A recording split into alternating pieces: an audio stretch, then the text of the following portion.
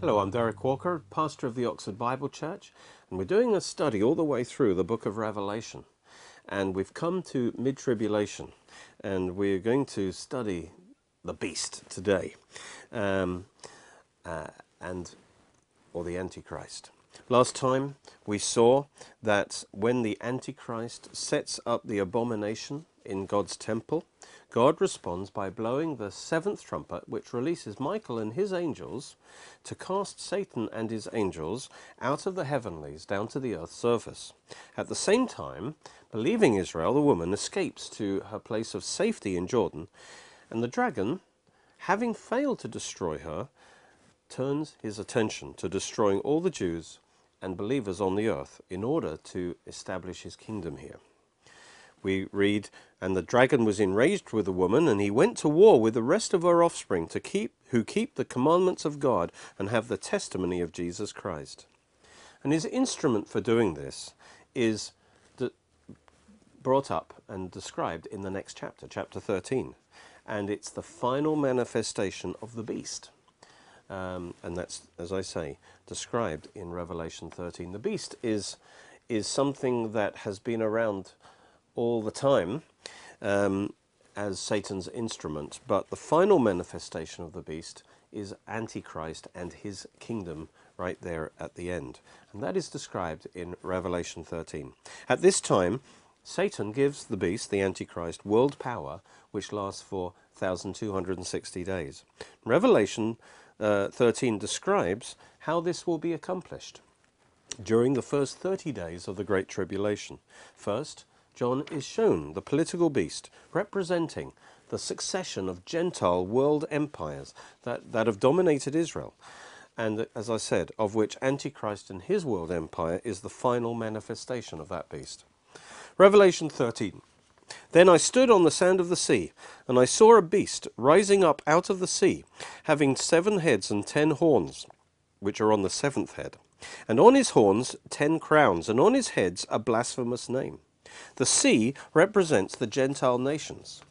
Revelation 17:15 says, "The waters which you saw are peoples, multitudes, nations, and tongues."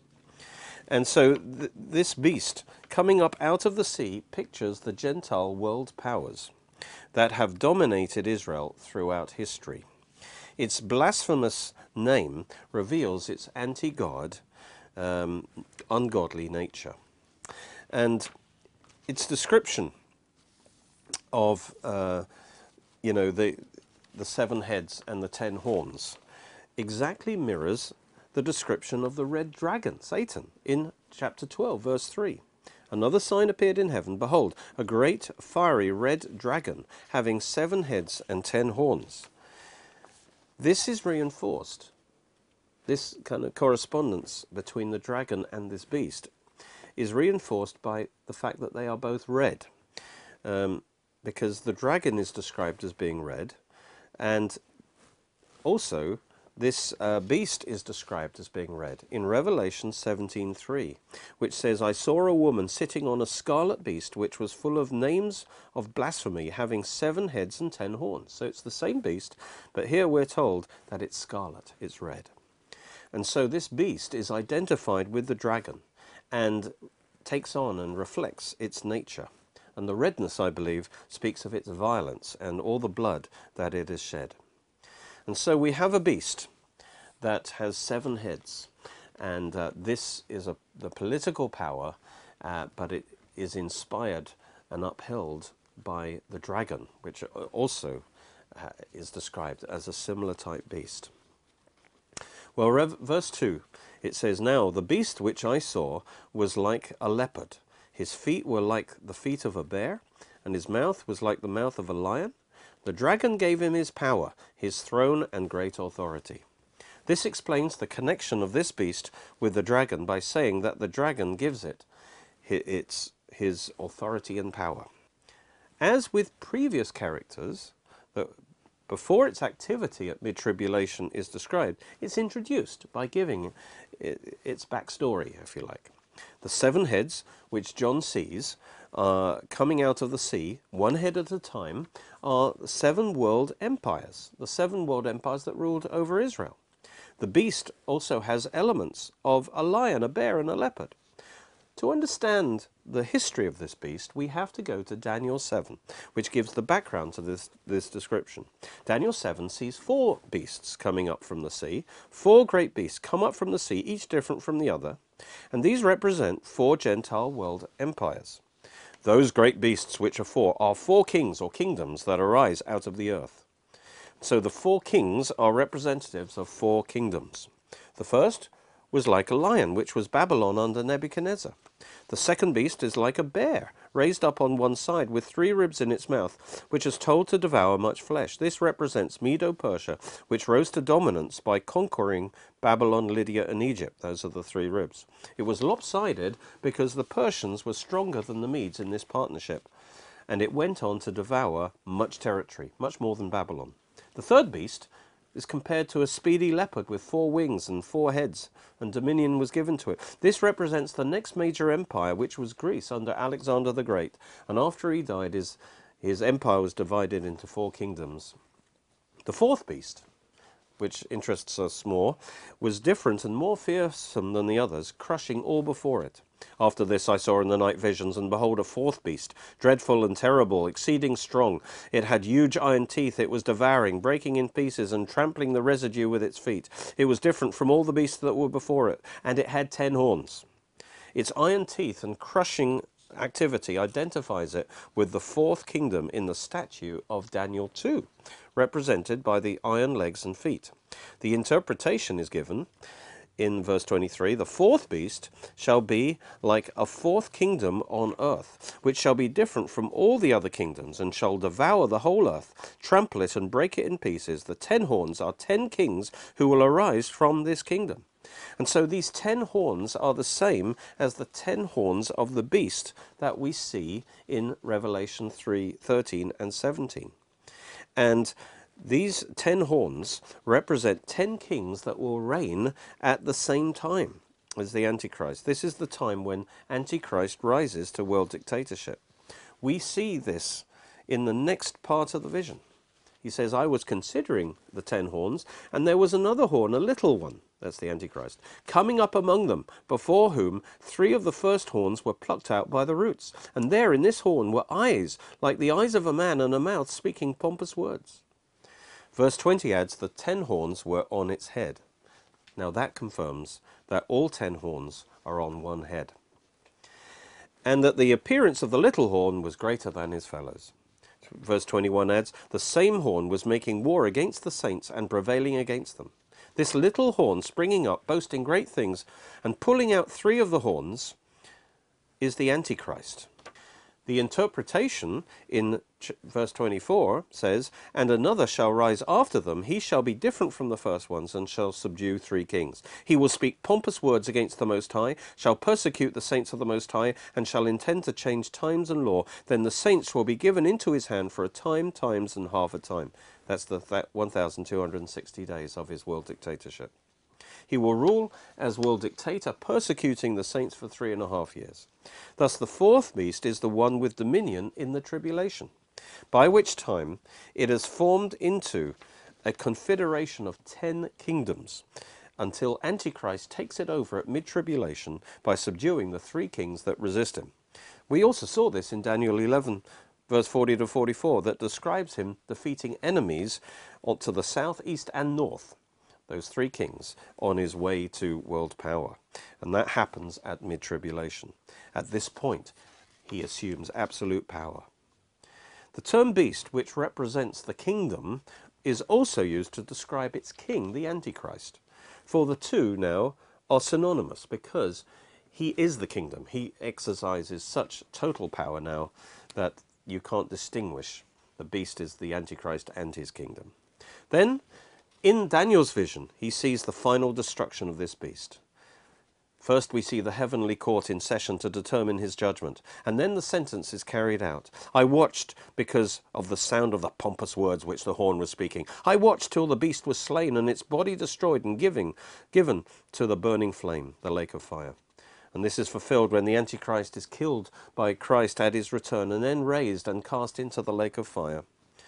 Verse 12 contrasts the destruction of this 4th beast the Antichrist and his empire, with that of the previous beasts who lost their dominion.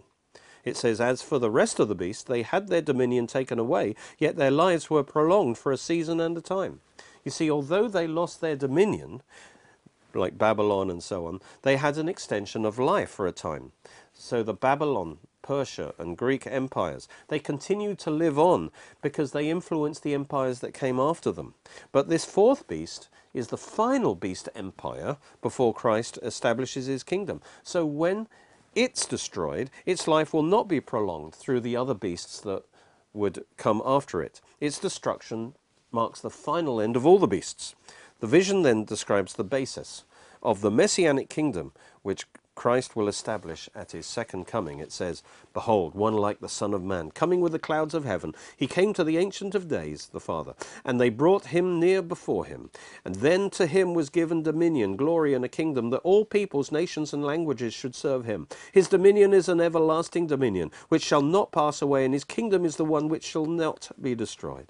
And this was fulfilled by Jesus when he ascended to the Father after his resurrection. You see, as the Son of Man, that means he was born as a man. He lived 33.5 years on earth. He died. He rose again, having accomplished his mission of redeeming the earth and his people. He then comes before God's throne and receives all authority in heaven and earth. He has already, you see, received the authority and dominion to rule over a kingdom that will be universal and everlasting. Not just for 1,000 years, but it continues into the eternal state. And so Jesus is now seated at the right hand of God, the Father, until it's time for him to establish this kingdom on earth, until it's time for him to return and put all his enemies underfoot. This interpretation, you see, the interpretation that's given in Daniel, confirms that after these four beast kingdoms have run their course, these beast kingdoms which arise out of the earth, there'll be another kingdom that will come from heaven. And remember, Jesus said his kingdom is not of this world. In other words, it doesn't come from this world, it comes from above. He didn't say it would not be in this world, because it will come from above into this world. And so the kingdom of Jesus comes from above. And then it says that the saints will possess this kingdom because we will rule and reign with Christ. And this kingdom will last forever. And this confirms, of course, that when the fourth beast is destroyed, that is the end of all the beasts of the earth, because the kingdom of God will take their place and last forever. Now, verse 21 confirms that the beast will prevail against the saints until God comes to sit in the heavenly court and pronounce judgment against the beast and in favor of the saints, decreeing that it's now time for the saints to possess the kingdom, to reign on earth with Christ. The interpretation concludes by saying, but the court shall be seated, and they will take away the beast's dominion to consume and destroy it forever. Then the kingdom and dominion and greatness of the kingdoms under the whole heaven shall be given to the people, the saints of the Most High, and his kingdom is an everlasting kingdom, and all dominions shall serve and obey him. Praise God. Thus Daniel's vision says that at the end of Antichrist's allotted 3.5-year reign, Christ will take the authority, take his authority and destroy Antichrist and his kingdom and throw him in the lake of fire, and then he will establish his kingdom on the earth, which is an everlasting kingdom and which will be possessed by his saints. Now the seventh head of Revelation 13 is what we really want to look at. It's a beast with 7 heads, but the 7th head is the crucial one for the Antichrist's kingdom, the final head. So now we are actually in a better position to understand the beast in Revelation 13 and 17. It has 7 heads, and John sees 1 head at a time coming out of the sea. And these 7 heads must be the 7 Gentile world powers that have dominated Israel. So number 1, Egypt, 2, Assyria, and those were before Daniel's time. Then Babylon, the lion, then Medo-Persia, the bear, then Greece, the leopard, then Rome. And the 7th head is the final beast empire ruled over by the Antichrist. This is the head that has 10 horns on it, according to Daniel 7 and Revelation 17. Revelation 13:2 confirms that this great beast includes the leopard, the Greece, the bear, Persia, and the lion, Babylon. Whereas Daniel saw them as separate beasts, John saw the bigger picture that they are really separate heads, successive manifestations of one great mega beast. So, as in Daniel 7, Revelation 13 focuses mostly on that final head of the beast, Antichrist kingdom. And of course, it's great interest for us to identify this beast and see if we can discern its emerging presence in the current political scene. The classic prophetic view is that this seventh empire is a revived Roman Empire coming out of a European superstate. And so the development of the EU has been of great interest, especially if it expands to the east. In the Daniel 2 vision of the metallic statue, the two legs of iron represent the west and east halves of the historic Roman Empire, and the feet of iron and clay represent revived Rome in the end times. The 10 toes represent this final form of this, which that 10-nation confederacy, corresponding to the 10 horns from which Antichrist arises. But also recently an Islamic view has emerged of the Islamic Antichrist idea. And that's stimulated by the rise of Islam in these times. And this view says that the seventh head and the fourth beast of Daniel 7 is the Islamic Caliphate, which began in 632 AD, shortly after the death of Muhammad. And it culminated in the Ottoman Empire, which officially ended in 1924. The two legs of iron then would be the two main divisions of Islam, the Sunnis and the Shiites. And this view predicts that there'll be a revived Islamic Caliphate in the end times, based around a confederation of 10 kingdoms surrounding Israel. And these would be the 10 horns, you see, and the 10 toes. And this points to an Islamic Antichrist, or Mahdi, who rises up and takes control of this empire. Interestingly, and so which is it? I don't want to actually say. Time will tell. But it's interesting that these two views correspond to, there are two main manifestations of the spirit of Antichrist in the world today. And both want to take over the world. The first is secular humanism, the philosophy that governs the EU. And that denies both God and Christ, wants to remove them from the public sphere. The second is Islam, which denies that Christ is the Son of God who died for our sins and rose again. And so, looking at present world conditions, it seems that the final beast will either emerge from a secular, revived Roman Empire in the West, or an Islamic Caliphate in the Middle East. And there are good arguments on both sides of this issue, and we probably have to see how end-time events unfold before we can be absolutely sure which it is. Or maybe there'll be some kind of combination of these two views, and therefore if Islamic Turkey joined the EU, that would be very significant. Remember that great political changes can happen very quickly through wars and uprisings, and most of all, when the greatest event of history until this point takes place, which is the sudden disappearance of millions, if not billions, of believers in the rapture. That will be such a huge event that will cause enormous upheavals, that will change the situation politically very quickly. And so we must never underestimate the effect of the rapture in triggering these end-time events. And so there are limits to how much we can know about the exact form of this final head. Now in Revelation 13:3, he sees the seventh head receiving a fatal blow and being healed. And I saw one of his heads as if it had been mortally wounded, and his deadly wound was healed. And all the world marveled and followed the beast. There are actually 5 scriptures that speak about the beast's death and resurrection. There's 2 possibilities, because the beast, the head, can refer to both the king or the kingdom or mountain. So it's either the king or his kingdom, and the mountain represents the kingdom. And so it can represent and be speaking of either the Antichrist or his empire. And the language of these prophecies could be applied to either of those. So generally we see kings represent kingdoms, especially the founding king of an empire like Nebuchadnezzar actually represented the whole kingdom. He was called the head of gold, which actually refers to Babylon. So the king and the kingdom are identified.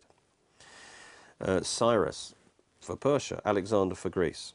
And so the language of these death and resurrection prophecies, however, is first of all more literally applicable to a man.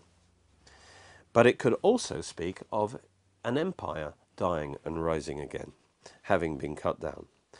I conclude that the primary application is that it's speaking of the Antichrist, that he'll have a death and resurrection, but that his experience as the final head of his kingdom is a symbol or picture of a parallel death and resurrection of his empire. And it makes sense that the experience of the final representative head of an empire mirrors the experience of the empire itself. Like Jesus, the King of Israel, mirrored the experience of Israel, because he was cut off and then resurrected after 2 days. And that's parallel to Israel being cut off and resurrected after 2 days. That is 2,000 years. And that Hosea 6 talks about that. Therefore, as well as speaking of Antichrist death and resurrection, this also speaks of his empire receiving a death blow but being revived again. Now, in the classic Roman view, this is the sixth head. The Roman Empire is the sixth head, and this empire receives a mortal wound, but comes back as the seventh head, which is the revived Roman Empire. In the Islamic view, the seventh head is the Islamic Caliphate, and that was terminated in 1924. But now it says it will be revived again, and so the seventh head will come back to life just before the tribulation. And so Revelation 13 says the resurrection of the beast, Antichrist and his empire, amazes the world, causing many to follow him. At this time he's possessed by Satan, and he receives his authority to rule the world, giving him great success in warfare and supernatural power to do miracles. We read, so they worshipped the dragon, who gave authority to the beast, and they worshipped the beast, saying, who is like the beast? Who is able to make war with him? You see, by worshipping, submitting to the beast, who is inspired and empowered by the devil, that means they are actually bowing to Satan and worshipping him, because the beast, the Antichrist, is the visible representative and expression and manifestation on earth of that spiritual power, the devil. And his speech is also satanically inspired to cause people to follow him. It says he was given a mouth speaking great things and blasphemies, and he was given authority to continue for 42 months. So these events at mid-tribulation propel the Antichrist to become the main ruler in the world for 3.5 years until Jesus returns, during which he blasphemes and boasts against the true God. Then he opened his mouth in blasphemy against God, to blaspheme his name, his tabernacle, and those who dwell in heaven, those who have been raptured. He also instigates a massive persecution of the saints who refuse to submit to him. It was granted to him to make war with the saints and to overcome them. Satan gives him authority over the whole world, and authority was given him over every tribe, tongue, and nation. And so this confirms that although Jesus defeated Satan on the cross and has all authority, he has not yet removed Satan from his position of God of this world, which was handed him by Adam. He will only do this at mid-tribulation and the second coming. So attempts by dominionists to displace Satan by spiritual warfare, for instance, from his place of rulership over the world system are misguided and potentially dangerous. Antichrist not only claims political power, but also the worship of all the unsaved earth dwellers, those whose names are not written in the Lamb's Book of Life. All who dwell on the earth will worship him, whose names have not been written in the book of life of the Lamb, slain from the foundation of the world. So only the saved will refuse to worship him. Comparing with Revelation 17:8 shows that the translation of this verse should be, whose names have not been written from the foundation of the world in the book of life of the Lamb who was slain. You see, God foreknew. He chose us in Christ from before the foundation of the world. And later in this series, we'll discuss this book of life when we come to Revelation 20, when the Lord opens it at the final judgment there. Anyone who possesses eternal life has it only because they've received salvation through the blood of the Lamb and have become children of God. And on that basis, their names were written with his blood in God's family album. Those whose names are not found in the book are doomed to the second death of the lake of fire, because the only payment and antidote to sin is the blood of Christ. So you better make sure that your name is written in the Lamb's book of life. That's why the next verse says, if anyone has an ear, let him hear God's word. Although this will be the worst ever time of history, where evil seems to triumph, God calls his people, the saints, to be patient and faithful under suffering, reminding them that it will only last for a relatively short time, and that soon God will have the last word and turn the tables on his enemies. It says, he who leads into captivity shall go into captivity. He who kills with the sword must be killed with the sword. Here is the patience and faith of the saints. You see, God will judge those who side with his enemy and persecute his saints. Those who take the saints captive will soon be taken into everlasting captivity in hell. And those who kill the saints will be killed by the sword coming out of Jesus' mouth at his return and experience eternal death. So they are to be patient until the time of the tribulation is over, and then they will enter into eternal blessing. Jesus said, if you continue in my word, then you're my disciples indeed, and you'll know the truth, and the truth will set you free.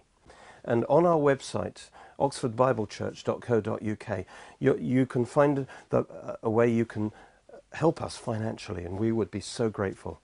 If you want to know more about end-time prophecy and the book of Revelation, can I recommend my big reference book called the Panorama of Prophecy. It's over 600 pages, and we've produced it in a large size version, which makes it more enjoyable to read with a bigger print, and it's available for £40, and this will be a book to have for a lifetime. Of course, if you want to pay a little less, you can buy the book in half this size in the A5 version, and that will be, I think, £15. So again, take the Word of God into you, study it in depth, and this will be a good place to really get the whole revelation of Bible prophecy. You can watch more of our teachings on our Oxford Bible Church Roku channel and Derek Walker YouTube channel.